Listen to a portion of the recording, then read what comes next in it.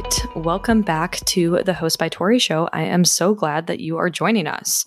Let's do a little recap. So it's finally turned a corner in Austin, at least I hope, related to the weather. It was nice and hot this past weekend. And Friday, I was able to squeeze in a few hours at the pool in the late afternoon because I am trying to keep up a little color before the wedding, all with sunscreen and trying to be safe, of course. We went to drinks with some friends early evening on a patio, which just like really felt like the start of summer, even though it's only April. And they just recently got engaged. So it's fun to hear about their experience like early in the wedding process while we're entering the final stages of ours. And something that was actually really interesting related to this specific restaurant was that I've been there for brunch and they had non-alcoholic cocktails with sea lip that were actually so good. So when I looked at the menu, there weren't any on there. So I just asked the bartender if he'd be able to make a mocktail. And he said yes, but it'd be like what they had on hand because they had removed the non-alcoholic drinks from the menu. And I was like, oh, why? And he was like, oh, they just weren't popular. And I thought that was interesting just because I think I already feel like more and more they're becoming so much popular. But they did have athletic brewing. So I just had that instead. Then we went to some dinner with some friends at Joann's, which again, I can only been to for brunch, but dinner was so good. The chips were like the perfect texture. They were thick and sturdy, if you know what I mean. And then we went to Jenny's after, of course, for ice cream. And I love Ooey Gooey so much. Saturday, I had like a self-care day that I was supposed to have last weekend, but got postponed because of work. I got a hydrofacial at Vixen, which I first started going to for my eyebrows because my friends Georgia and Nicole had recommended, but I am so obsessed with them and like how good of job they do. The hydrofacial was unreal, definitely worth it. And then I went and got a lymphatic massage from the Desert Canary. I think that's how you say it. I just heard of it and I really like loved it. So that was awesome. I then did some pool time, wrote my vows or kind of continue to write them. They're not done yet. Did my taxes, really fun stuff. And then I got a haircut, little trim, and made a simple dinner at home while Cam was golfing. Sunday, we met up with some friends from out of town, actually like someone I know from work, and got coffee and breakfast tacos. And then I just had like a big errand day. And you know, when you have stacked up boxes of returns across like USPS, UPS, FedEx, yeah, I had so many across wedding and honeymoon outfits and whatnot that I literally bit the bullet and just got all of those done. And then Cam and I had our last dinner as fiancés planned at Jeffrey's, which is our favorite celebration restaurant in Austin. And it was so good. This was the first time I actually drank since my bachelorette, so about a month or so ago. And I really enjoyed it. Jeffrey's has 50% off wine on Sundays, and I was just like looking forward to it. And I did enjoy it. Had 2 glasses, felt great, moved on.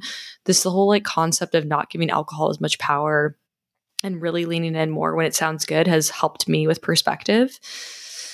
Anyway, 1 week today, I will officially be off for 2.5 weeks for the wedding and honeymoon. So really trying to work hard the next couple of days ahead of that.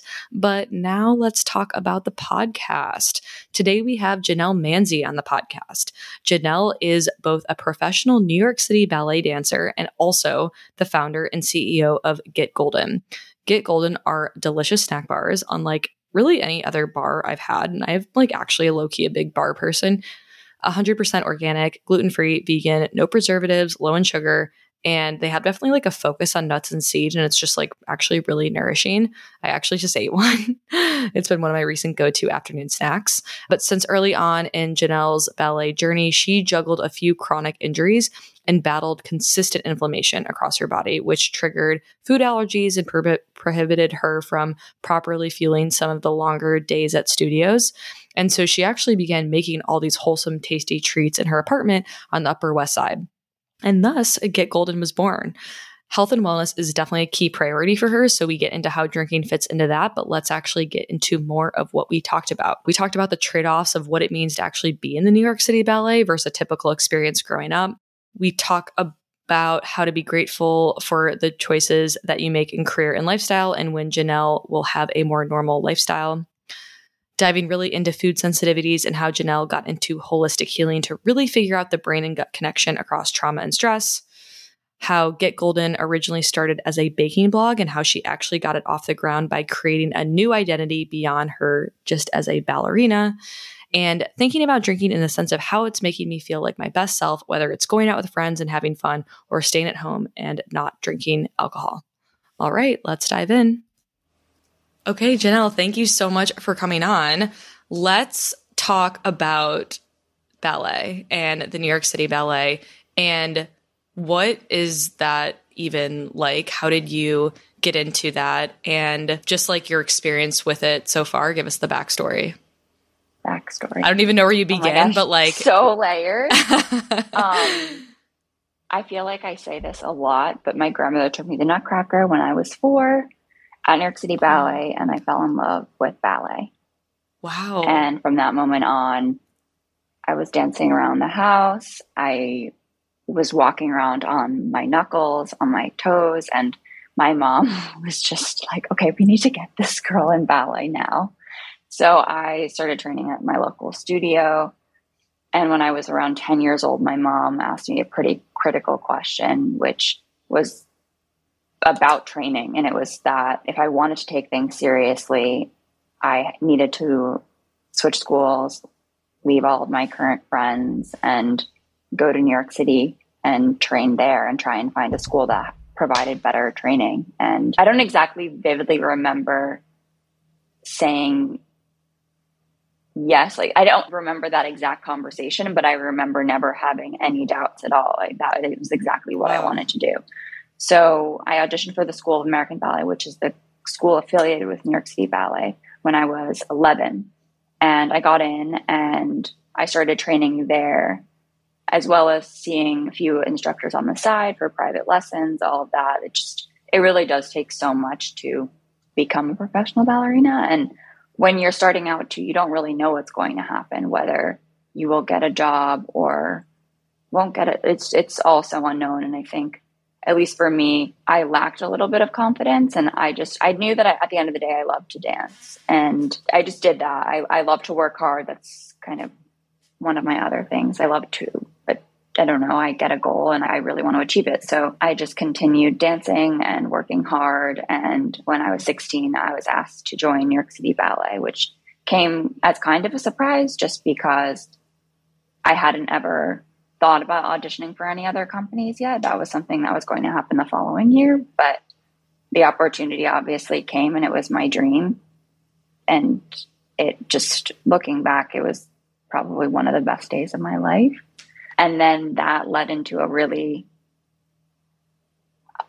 long, what you would call, I guess, journey, turn of events, lots of things. Dancing professionally is certainly one of the best, dreamiest jobs for people that love ballet. I mean, from the outside, it's pretty unglamorous. But when I was 18, that was when I had my first serious injury that kept me on the sidelines for 2 years. And that, I would say, was the hardest time in my entire life, meaning you are just trying to figure out who you are as a young woman, obviously having your dream job, and then that identity is stripped from you at a young age to a time in your life that is pretty critical in terms of your career. And so it was through those different bumps. And I mean, you name the injury, I could go on and on. If you have a book, we could check them off. I had so many different injuries coming back to dancing. And it was through those experiences that I am the dancer, artist, and person today. That's awesome. So there's so much to unpack there. So you get into the New York City Ballet at 16. What does school look like while also doing that? Like, what's your schedule? This was so crazy to me so I was still living in New Jersey at this time. I was commuting. You grew up in New Jersey? I grew up in New Jersey, Bergen County. Okay. I would take the 5:54 a.m. bus to professional children's school. And I would go to school from, I think it was 7:30 or 8 a.m. until 10 a.m. And then I would walk to work at New York City Ballet. And most of the time I was unable to go back to school. So all of that was done correspondence. And I went to a school called Professional Children's School that does deal with children that have this sort of schedule. So it's a middle school and high school in New York City that actors, actresses, models, ice skaters, fencers, musicians, dancers go to be able to obviously get an education like a quote unquote normal kid, but the schedule is just catered to whatever your professional schedule is as a kid. Right. So it was difficult. And like I said, it was rare that I was able to make it back to my classes during the day. And so I would just work on schoolwork on my breaks throughout the day during rehearsals. And after the performance at 10:30, my mom would pick me up outside of the stage door with dinner, and we would drive back to New Jersey. I would study for my SATs, do my homework until around midnight, 1 a.m. And I'd wake up the following morning at 5 a.m. And I would do this 6 days a week. Oh my God. Yeah. That is actually insane. five, because Monday through Friday. Okay. And so, I mean, just that in and of itself, like, did you like the experience of ballet so much that it was okay to miss out on maybe what like a normal childhood, like high school experience? Like, how do you even think about that? Because obviously ballet was your dream for so long and so much a part of your identity. And like you said, the happiest day of your life. And so balancing that with what a normal school experience with like friends is, and just like Totally. Like dinner at 10:30, like I can't even imagine that. And then like studying for college exams. So talk to me how you felt about that. Yeah. I think about this a lot. I think when it's happening, you're not at that age, you're not really, or at least for me, I wasn't having some sort of in-depth analysis in terms of outweighing the pros and cons of which route I wanted to take, whether I wanted to prioritize being a quote unquote normal kid with a buzzing social life, or a professional ballerina where your life is a little bit more structured, regimented, goal-oriented, all of that. It was, for me, that was what I wanted. And when I see something I want, I go and get it. And that didn't mean that I didn't have friends. I mean, ballet, you have tons of friends. You're around people all day.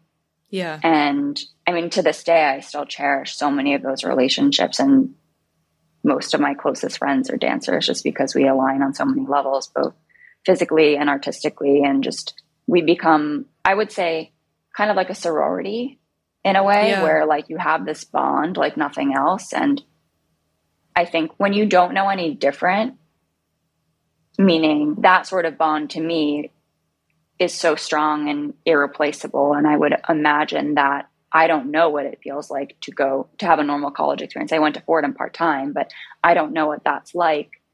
And I don't know what it's like to be in a sorority, to have that sort of heartfelt bond with everyone else. But I would imagine they're quite similar. It's just a different approach and a different way of doing things. And so looking back, the day-to-day, I don't really remember wanting anything else at all. I was really happy. And I mean, I'm still happy with my life. I look back and I wouldn't change the thing. I have lots of friends that are not in the industry, and I don't have necessarily time to go watch dinner during the season. I mean, today is our day off, and we had 2 shows yesterday. I have the darkest circles under my eyes. Thank God for concealer. And during season, I mean, you can't really go watch dinner. The amount of times I've missed friends' weddings and family gatherings, I can't even count them on my 2 hands. But this job is also, I always think about, there are things in your life that are time sensitive. And when you achieve something so ingrained in your soul and your passion and your heart, that you hold on to those moments as much as you can, because you can't be a dancer forever, just like you can't be an Olympic athlete forever. You name the professional sport, you can't do it forever. So I really think it's just so important to be grateful for the choice that you made, and constantly, now that I'm older, obviously check in with myself and weigh the pros and cons of choosing this life and this lifestyle, and then letting it go and having a more normal lifestyle. And the thing is, I know I can have that soon. Yeah. Like Totally. it will be normal. This life won't last forever. And I think it's also knowing that it won't last forever that makes you appreciate it so much more and makes you feel so much more at peace with the choice that you're making. I think that's really insightful on the time component of it, because there are things where, you know, maybe in a corporate world, you're like, well, I'm going to be working the rest of my life. So you make a choice based on that. And for you, you know, you'll only do ballet for so long. And it's something that you've cared about for so long that you're going to continue to put your heart and soul into it for that time, because at some point you won't be doing it anymore. And so I think that's really interesting. You know, you talked about, you know, 2 years into doing or being in the New York Ballet that you got hurt, first injury. And as someone who identified with that and identifies with that as a person, a lot of your values, you know, go into dancing, I presume. Like, what did it look like to take time off and dealing with some of these injuries and some of, like, I think you talked about food allergies that you uncovered during that time. Like, talk to us about kind of mentally going through that and what your day-to-day looked like, and then kind of coming out of that, how you felt. Yeah, I think this also connects a little bit back to the question we just were discussing about weighing pros and cons and having a life outside of ballet. And if it weren't for this injury, I think I would have had, it gave me a lot of perspective about me as a dancer and then me as a whole person. And I think sometimes when you're in this industry, it can be easy to be fully consumed and fully identify yourself within that industry and not really think about filling your cup up in other ways. And that part of it is greatly magnified when you lose that identity for, let's say, an injury, an illness, whatever. And so, yeah, I was dealing with an extra bone in my foot. I ended up having surgery because I had a torn tendon due to cortisone. It was a long, drawn-out period of a bad source of events. And it was through healing that injury that I just kept getting more compensation issues. And I think it was also, I remember I was growing. It was just bad timing. It was like everything that was happening at me growing as a woman was happening at the same time. Trying to come back from an injury, graduating from high school. It was just the worst time. And then I started to develop all these food sensitivities. And that was just obviously very confusing for someone that I had always had allergic reactions, and I was always very flexible and hypermobile. And I've discussed this on a few other podcasts about, I have this condition called EDS, it's Ehlers-Danlos syndrome, and it's a connective tissue disorder that it's a defect in collagen production. And so what happens is my joints are extremely loose. And in addition to my organs, all systems in my body are very loose. And so that also impacts your body's ability and reactions to histamine. And histamine, I mean, this doesn't need to be an in-depth conversation, but I tend to react to certain things that I'm allergic to a little bit more extreme than, let's say, the normal person. And it's very common for people that have EDS. So I went to various doctors to try and figure out what was going on with my food sensitivities, while also being in and out with various injuries. You name it, I had it. It was like a little torn meniscus, a back thing, it was just never ending. And it was exhausting. You're dancing, then you're not. You're dancing, then you're not. And it was exhausting, but I never give up. I don't like to give up, if you haven't noticed. And I was on a mission to figure out why I had developed all of these food sensitivities. And at first I was going to just more normal, what I knew. And this was before, I would say, the world of, let's say, holistic medicine and the buzzy word that we all love and hate, wellness, was a little bit more prevalent and mainstream. Yeah. You want to say that? And I wasn't having any luck at all. And this was when I started to do one of my friends says that she would hire me as her expert researcher because I'm really good at researching.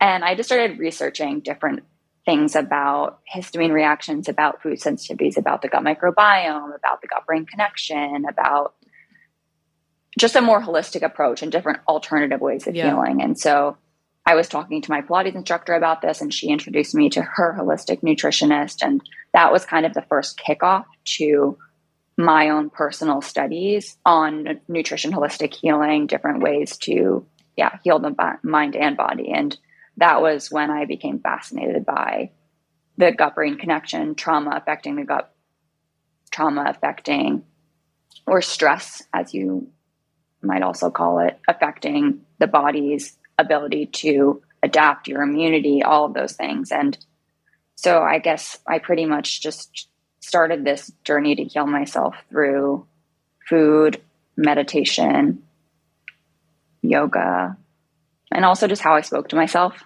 and recognizing you go through a period where, and I certainly did. I mean, I was learning how to walk in a pool and then I would have to crutch to Fordham. And it was just, and I was a part-time student, so no one knew who I was. Most of my closest friends were at college, so they were away. They weren't even in New York, the non-dancers. And then the dancers were performing on stage every single night. So it was just such a lonely time for me. And I was just so ashamed at how my body was failing, and I couldn't dance. And I was also the weird girl with all the food allergies. So it was just like, you just feel like a total, I say this now and I feel horrible, but like, I literally was like, I felt like a loser. I was like, what is going on with me? I felt so pathetic. And yeah, it was the lowest of lows. And I think through the lowest of lows, you really get to a point where you take a step back and you go, okay, well, I'm not going to live my life like this forever. So I have to change something. And that was when I started to just really just turn the corner and pick myself up and figure out how to do it. And it was just through step by step of learning and seeing different doctors and nutritionists and healers and learning from them, and then kind of bringing it into my lifestyle. So that was when I started my baking blog and kind of sharing my journey on Instagram. And that kicked off everything. That was when I started to feel whole again. And it was through the messages that I got from other young dancers, moms, through my DMs, whether it was a recipe I was sharing or something I was talking about in a caption about their daughter dealing with this injury or this food sensitivity. And it was really bringing these issues out there and just talking to these girls and their moms, that gave me a purpose. Yeah. And that was the kickoff to where I am today. Well, I can empathize with how lonely you feel. Like, I want to acknowledge that. Like, I can't imagine, but based on what you said, just like how hard that could be, because you don't feel like you're going through anything. There's no one else who can be going through that journey with you, because both of your friends on both sides are doing what you can't be doing, right? You can't be a full-time college student. You can't be a full-time dancer because you're having all these injuries. And I can imagine how lonely that must have felt for you. But I feel as though the positives coming out of this is like the interest in, nutrition and a more holistic outlook on health, and taking that research back and figuring out, how do you want to be now incorporating what you've learned into your lifestyle, and the baking and the interest in creating different types of recipes based on the food sensitivities is what then started to give you more of this purpose. And so I'd love to hear on the food sensitivity piece, like, what did you want to start creating that you felt like wasn't already out there, and tell us how the idea for Get Golden started. Mm-hmm. So this was back before, I feel like all of our questions are kind of relating to one another. So the lonely piece and the stress piece affecting your health and making you feel pretty sad wasn't these issues we see now on Instagram everywhere, and especially after the pandemic. But I think, it was really tough. And it was harder to talk about those things back then, whereas now I feel like it's much easier to have those conversations. Anyway, I agree. I've always loved. It's easier now. It's like everywhere, and everyone's so open about it. And 5 but to 10 back then it was years ago, not really a thing. No, so different. So we're lucky for that now. It's really good. So I've always loved to bake, and I'm from an Italian family, and we love to cook. And like I said, I love to bake and eat sweets. And all of a sudden I couldn't bake muffins. I have this obsession with muffins. Like I'm obsessed with muffins. What's your favorite type of muffin? Okay. Believe it or not, and this is really weird because my mom was obsessed with bran muffins, but it's a specific type of bran muffin. And I know it sounds like not super fun, but it's like with orange zest and walnuts. And then like this, that sounds so good. And okay, so, and then I can get all into it, but like a raisin puree as the base, but it adds like such texture to it. And it's like warm and like, it's so good. Oh my God. So okay, that's like a breakfast muffin I like. You name a muffin, blueberry, I love them all. Love them. So I couldn't bake couldn't bake what I knew. And this was pre-gluten-free buzz. This was pre-adaptogen buzz. This was pre-medicinal mushroom buzz. This was the very early days of, let's say, Amanda Sheltail Bacon building Moon Juice. Okay.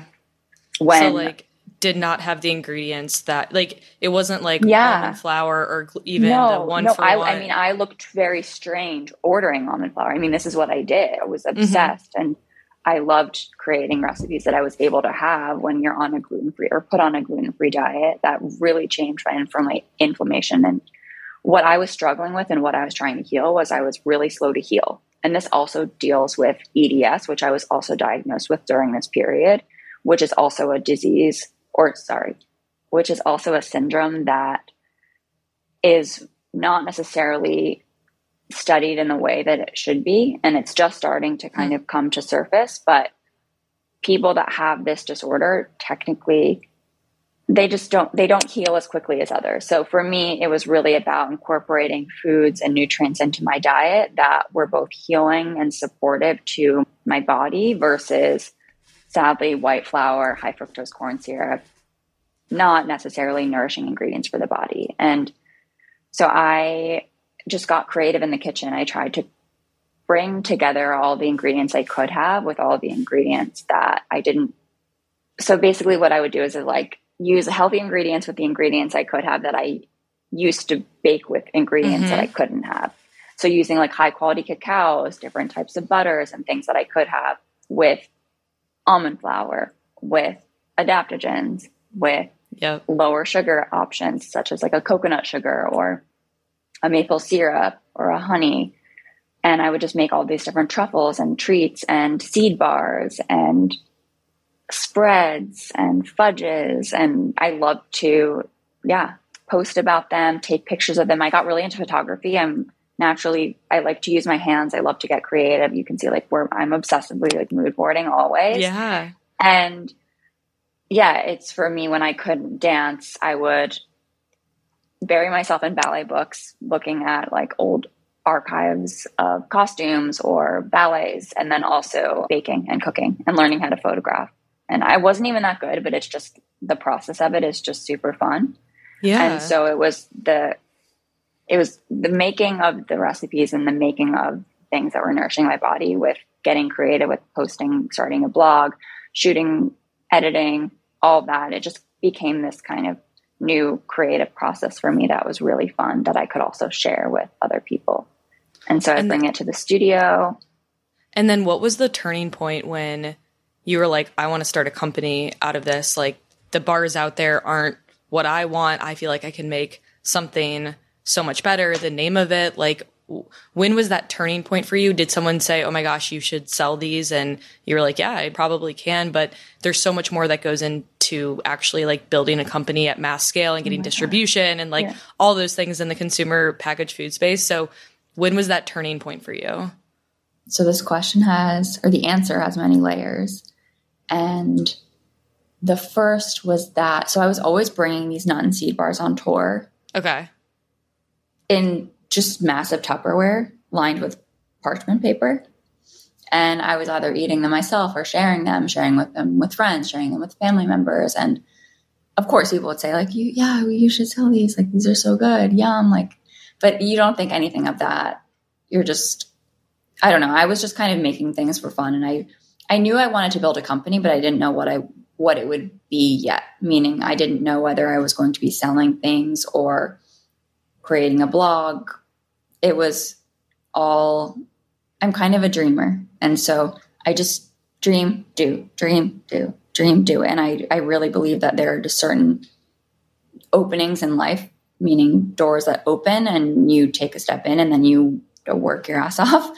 And then another door opens. And it really was just, we were on this bus ride going to the Kennedy Center on tour. And I had made these chocolate cups and I was passing them out on the bus. And I was showing my friends some not very good photography that I was going to post on my Instagram.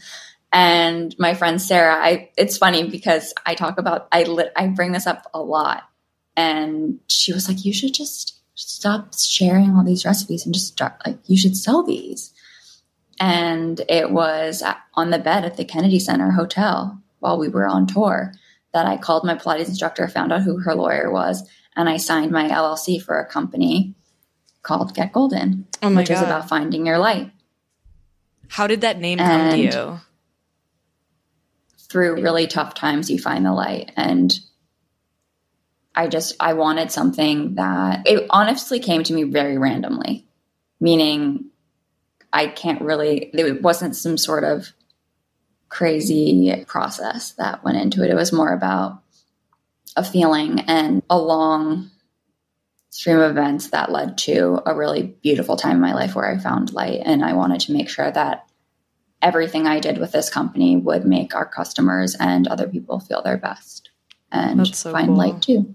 I feel like it's so different than typically what happens, where it's like you have an idea for a product and then you're trying to fit this like name artificially with this product or like make it work. Whereas for you, it was truly the path that took you to get there, guided you to this name that then fit with the product that like helped you during this specific time. So that's really cool.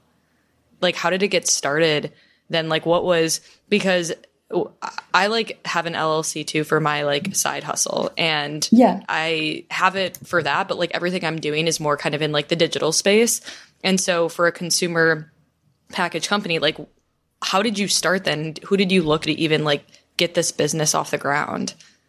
So through the many years that I was injured, and I think my first injury, as I had said, really showed me how to have an outside life, meaning a different identity. There was the ballerina Jenelle, and then there's also a Jenelle that is quote unquote more normal. And I have different passions about nutrition. I like normal things too, but when it comes to, let's say, work wise as well, I knew that I could feel smart and like I was challenging myself and working towards something at that time I didn't even know. But I would go to, this was pre-signing the LLC, I would go to female founder events that were free in New York City. This was pre-pandemic. So Female Founder Collective would have a ton. Cherry Bomb Magazine would have a Cherry Bomb University where you would learn about how to write a cookbook. Did I know I wanted to write a cookbook? No, but it was just so inspiring to be surrounded by so many female founders and writers and people just doing incredible things. And for me, I soaked it up like a sponge. And that was also where I got some of my mentors and networked and just learned about different industries and just tried to figure out what I was passionate about and really, just learn. And so it was all of those different building blocks of one of the meeting or panels was about how to like legal structures and how to start an LLC. And so just really taking those tools and just using those building blocks as a foundation for kicking off starting a company. And it was hard because was coming from, and still am, a background in ballet. Right. With a degree in communications.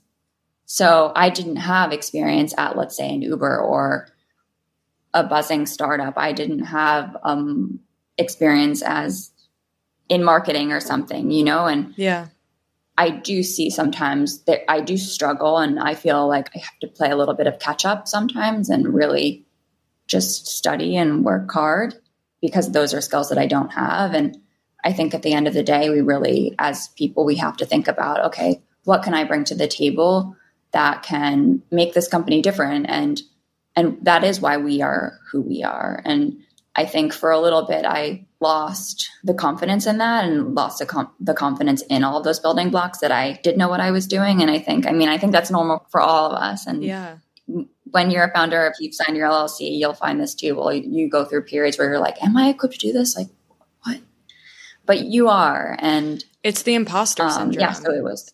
Absolutely. It's the imposter syndrome of like, I can't do this. And I tell my fiance all the time that I'm literally faking everything. Like, I'm just faking it. And he's like, stop, you're doing stuff. Like, it's, things are actually happening. Like, you don't have to say that, but it does feel sometimes like, how am I doing this? Like, I'm not good enough. And you figure it out and like you make impact and you've clearly crushed it. And I think it's so cool that you've been able to take something that you found from like healing and make it into something. And very similar to you on the visionary, like I love the visionary stuff, like seeing something and having your eyes set on it and wanting to go after it and figuring out how to do it. Like that gets me really excited. And I think that's so cool that you were able to make that work at the same time as you are like still in the ballet, like that hasn't gone away, And so like being able to be CEO of a company and put out product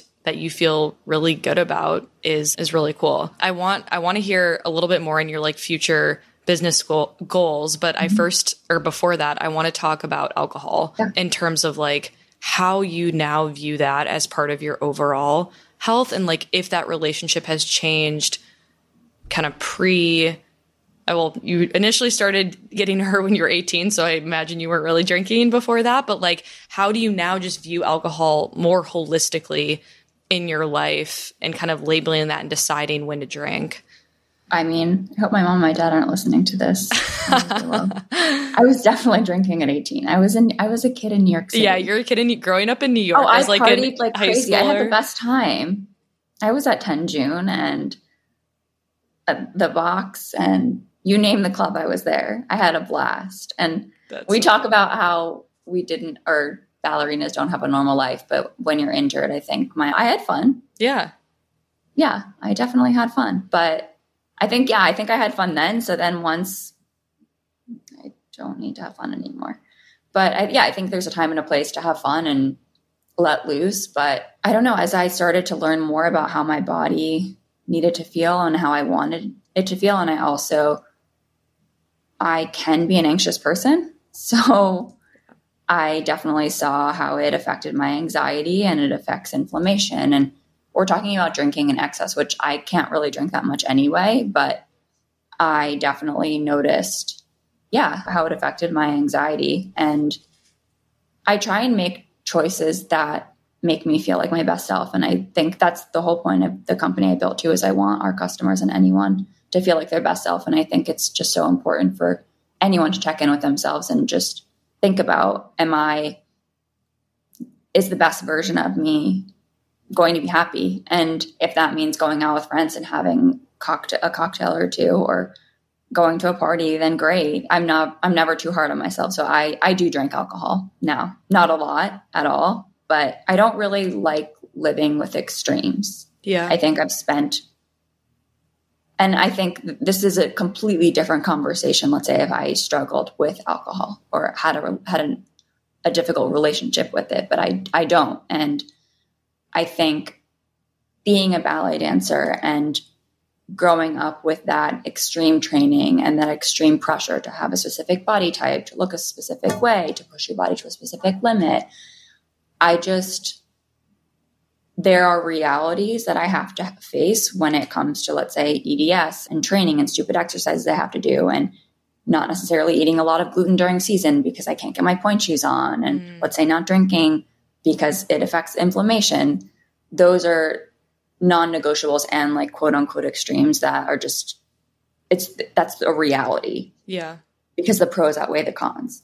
But I personally don't do well with extremes. I try and, as for what it's worth and as balanced as you can be with a life as a professional ballerina, I try and be as balanced with the approach as possible, just because it's the best for my mental health and my overall happiness. I mean, for me, it does bring joy to meet a friend or Yeah, no. And I think that's and all that. I think that's how I'm trying to live my life too is figuring out how alcohol makes me feel in both a positive and a negative way. Positive in the sense that I want a drink sounds good and I'm with people that I want to be having that drink with, and negative in the sense that I know what it can do to me on a day that I want to feel like my best self. Like the next day, I know I'm not going to probably feel as good. And so like figuring out when it's worth it and when it's not. And very much to your point, like because I'm not sober, I don't want to put a label on myself if I don't need to and operate in one way, black or white. And so I tend to operate in this gray area. And for a lot of people, drinking is one of those things where they feel as though you should have a term associated with it, like that you drink or that you don't drink, versus like I pick and choose when I want to drink, and it creates a lot of confusion for people, which I've found to be very interesting and not totally understand. Like I understand because society's painted alcohol in this way that like you should be having it when you're going out all the time, but I tend to operate in the gray area, which can feel a little bit confusing, but I've now tried to just live a life that makes it more intuitive and feel more intuitive with it, similarly to how I try to do it with food. And like, it's not always perfect, right? And some days you're like, ooh, probably not feeling great after eating that entire chocolate cake, or like after 2 Levain cookies, right? Yeah. Or like, you know, I had a margarita last night and I am not feeling great today. And, you know, I'm like, all right, I'm reminded how I feel and I had fun with it, but like I'm reminded how I don't feel great, and like we're going to move on, and it's, you know, not putting too much pressure on that situation. So I think that's a really good approach because it works best for you, right? And like there shouldn't be any judgment on it, and you realized what works for your health. So. Yeah.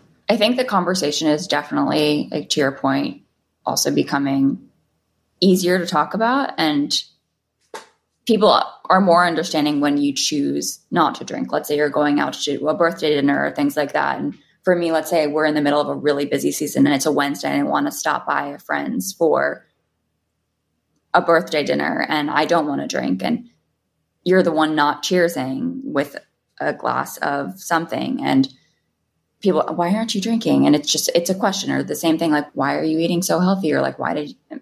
And it's just like, you do you. Like there are some days where you choose to eat healthy, and then there are some days where you choose to not eat healthy. There are some days you choose. And I think that there's less judgment, or I would hope.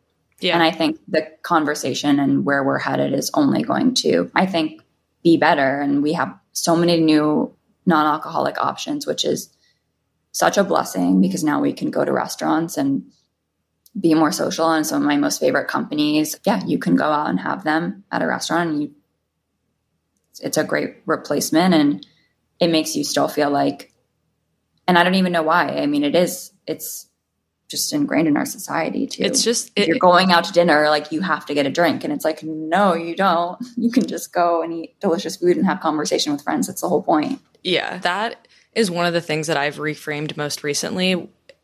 The question of like, do I want alcohol or do I want a drink in a cool glass, and being able to like participate in the experience? And I kind of talk about this a lot, but there's this notion that you can't have fun or you can't participate if you're not having the alcohol. And like, if you're in that situation going to a friend's and you have a Gia in a glass and you're cheersing, like you're still cheersing, right? But it doesn't matter what drink is in your glass necessarily. It's that you're there and you're with your friends and you're part of the experience. And I think restaurants are a bit easier because you're participating in the act of like eating at the restaurant. And so you're able to participate in the meal. Whereas like just going to a bar, if you don't want to drink, probably feels not as it's still, I personally think, I'm just going to be honest. Like, I don't think we're not there yet. We will be. No, well, we're not there yet because the options aren't there, and people don't feel like they're able to like, I don't know. If I can just get only a shitty drink from the bartender and they look at me like I'm crazy, I don't feel like welcomed in that instance, you know? And I feel like it's just the part about feeling welcomed that makes it so much better being out. And so when like a bar has Athletic Brewing or they have Gia, I'm like, okay, they get it. They get that people don't necessarily want a non-alcoholic drink. And I feel a lot better about being here. Now, am I going to stay out until 2 a.m.? Probably not. But like, you just feel better. Like you feel better and you feel like you're welcomed. And I think that's a big part of that. And we're getting closer, but it's going to take time, similar to the way that like it took time for healthy food to get into restaurants, you know? So true. And so, yeah, it's ever evolving. I want to talk before we do some rapid fire just quickly on your current like business goals. Like where are you spending the most time? Do you have a new vision in your head? Like what are you working towards right now that gets you really excited? I'm so excited. We're entering 2 new categories this coming I was going to year. ask. Oh my gosh. Yeah, tomorrow's Tuesday. I'm so excited. I think it's not final because I already saw the color of it and it's still not, it's hard. R&D's hard. I mean, can't even imagine. Round 10. We've been testing this for over a year. But yeah, we'll be entering 2 new categories this year, and I'm so excited. I don't know what else to say other than that. I think we use the bar as our first way to enter the marketplace, and I think a lot of people thought that we were just a bar company, and we're so much more than that. We think of ourselves as a food and wellness company for everyday essentials for active people. And these new categories will build upon the collection that we are building as a company. That's so exciting. And I'm so excited. This is my favorite part, obviously building. Totally. And the creative behind it and the day-to-day stuff. I mean, like any founder would agree, like it's not necessarily fun. Like there's a lot. I mean, between just looking at customers, there are just so many moving parts within the company and managing the team and what everyone's doing and the day-to-day with wholesale. And there are so many moving parts, but the newness of creating new product and what the creative looks like, what the mood boarding and all of that that part's really fun. And then thinking about how that can impact customers and creating what I would call our world is something that keeps me going every single day. Where did you find your team? Like, how did you hire? So Lulu has been with me the longest, and I found her through her sister had come. Her sister was a student at the School of American Ballet at the time, or I think she was at a summer program there. And her sister and their mom came up to me in the granola aisle at Whole Foods, and they asked if I was Jenelle Manzi because they loved my blog. Oh my gosh. Yeah.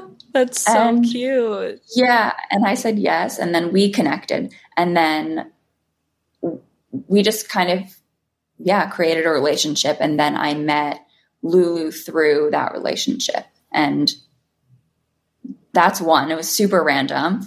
And then I had previously worked with I had hired freelance a few friends in the beginning, and they actually worked in beauty, and they were also connected with a few other people that worked in beauty and food. So it really is about connections and about friends of friends and then also putting myself out there. I mean, different and things that happened by chance. I mean, one of my mentors was connected with someone that works for a very prominent food company. And then they left that food company and then they became one of my advisors and investors. So it really is about networking. It's about putting yourself out there. It's about doing your research and being open and being eager to learn. And you never know if you're being mentored by someone and they're inspired by what you're doing, who they will introduce you to. Right. No, I think it's really about showing up and doing your best work. And then I think good things come to you, and you obviously have to do the work at the end of the day. But it's literally about showing up and fostering relationships with people and true connections. And people want to help other people that they admire, and they admire like their work ethic and what they want to build. And so I think that's the best way. That's really cool. Okay, let's do some rapid fire to end. Jenelle, if someone had to describe your hosting style in one word, what would it be? Are you a hoster? Right now, no. Eventually I will be, but right now it's rare that I host. I mean, at least during ballet season. Yeah. What's your future hosting style word? Oh, I would say decadent. Decadent? I like that. Mm-hmm. I saw that you're really into like chocolate, so that makes a lot of sense. It would be chocolate everything. Chocolate this, chocolate that. I love that. What Fun is glasses. Exactly. What is your favorite drink, alcoholic or non-alcoholic? So you said my favorite drink. I've mentioned them several times and will continue to because I love the founder and I love the company. Gia, my favorite non-alcoholic beverage. Literally my favorite. It's so sweet. It's my favorite thing at the end of a show after the long day. Yeah. Hands down, favorite non-alcoholic beverage. Alcoholic beverage of choice would be probably clear liquor. I don't do wine. It makes me feel really bad. Like tequila, vodka. Yeah. Yeah. What is your favorite type of get-together? I mean, I have two. I love a chill girls' night, meaning ordering in food and cooking together. Chill girls' night. And just sitting on the couch and just kind of jamming out and being in like baggy sweats. Yeah. With either a non-alcoholic beverage or an alcoholic beverage. And like we make dessert or I make like something like that where it's just very chill. Or getting dressed up and going out to dinner is always fun too. I think there are two different. I'm not a huge partier anymore, but I'd love to go out to dinner and see friends. But I think it really depends on my mood. I think, and this is also very job specific. Like during a ballet season, I'm performing. So I'm the quote unquote entertainment, meaning at 8 p.m. at night, I'm not out at a restaurant. So for me, that is such a treat to be able to dress up in a different way, not in a costume and with full stage makeup and be able to go out with friends and feel normal and feel that energy. So sometimes staying and I'm like, okay, like I come home at 11 p.m. and like I do like have a lot of those chill nights because it's just easier for us. Like that's usually what me and my girlfriends do is more chill nights right now. Do you prefer to host or be hosted? Right now, hosted, soon host. The reason why is that there are periods in your life that are very tough when you're balancing two jobs. Yeah. Meaning I'm still stubborn. It's really important for me to send out certain PR packages, send out. So there are just things, and I have a pretty big apartment, but I mean, even your identity as a ballerina, you have the balls, you have you have the Normatec inflating pants, and it's all organized because I like everything just so, but I dream of having a little bit more separation between work and home. And I feel like right now is just one of those times where I'm home very little. I mean, I'm basically home to sleep. Yeah. So that sort of idea of hosting is not really a reality for my schedule. Yeah. But like I said, sadly, ballet will not last forever, meaning I won't be coming home at 10:30 p.m. and I won't be having Normatec inflatable pants needing to be hooked up every single day. There's a time and place really for it all. Like you'll host in the future and that'll be your time to host. And like right now it's just not a priority given your other things going on. And it certainly doesn't stop me from buying. I'm obsessed with buying platters and plateware and cups. Me and too. I don't know when this addiction's going to stop, but it gets bad because I'm like, I'm not even hosting right now. And I have like 6 different types of cocktail glasses, like 20 platters, but it's building the collection. Totally, for the future. Okay, Jenelle, tell us where we can find you and how we can support you best. Yeah, you can follow my personal at just my name, JenelleManzi, on Instagram and TikTok. And then same for Get Golden, GetGolden on Instagram and TikTok. But we're not very active on TikTok. I think we have one post. I was just going to ask you. Follow us on Instagram. I was just going to ask you, how's your TikTok game? My personal TikTok game is fun. I post a lot of behind the scenes videos for ballet, and it's been really fun. And then the same on Instagram, actually. I've noticed that I've been having a lot of fun there recently. Yay. Thank you so much to everyone for listening. As you know, I am not a specialist and I'm not trained to give advice whatsoever. These are just my own personal thoughts and conversations. If you haven't already, please subscribe and rate and review the show if you can. It helps so much. And feel free to find me on social channels, Host by Tori. See ya!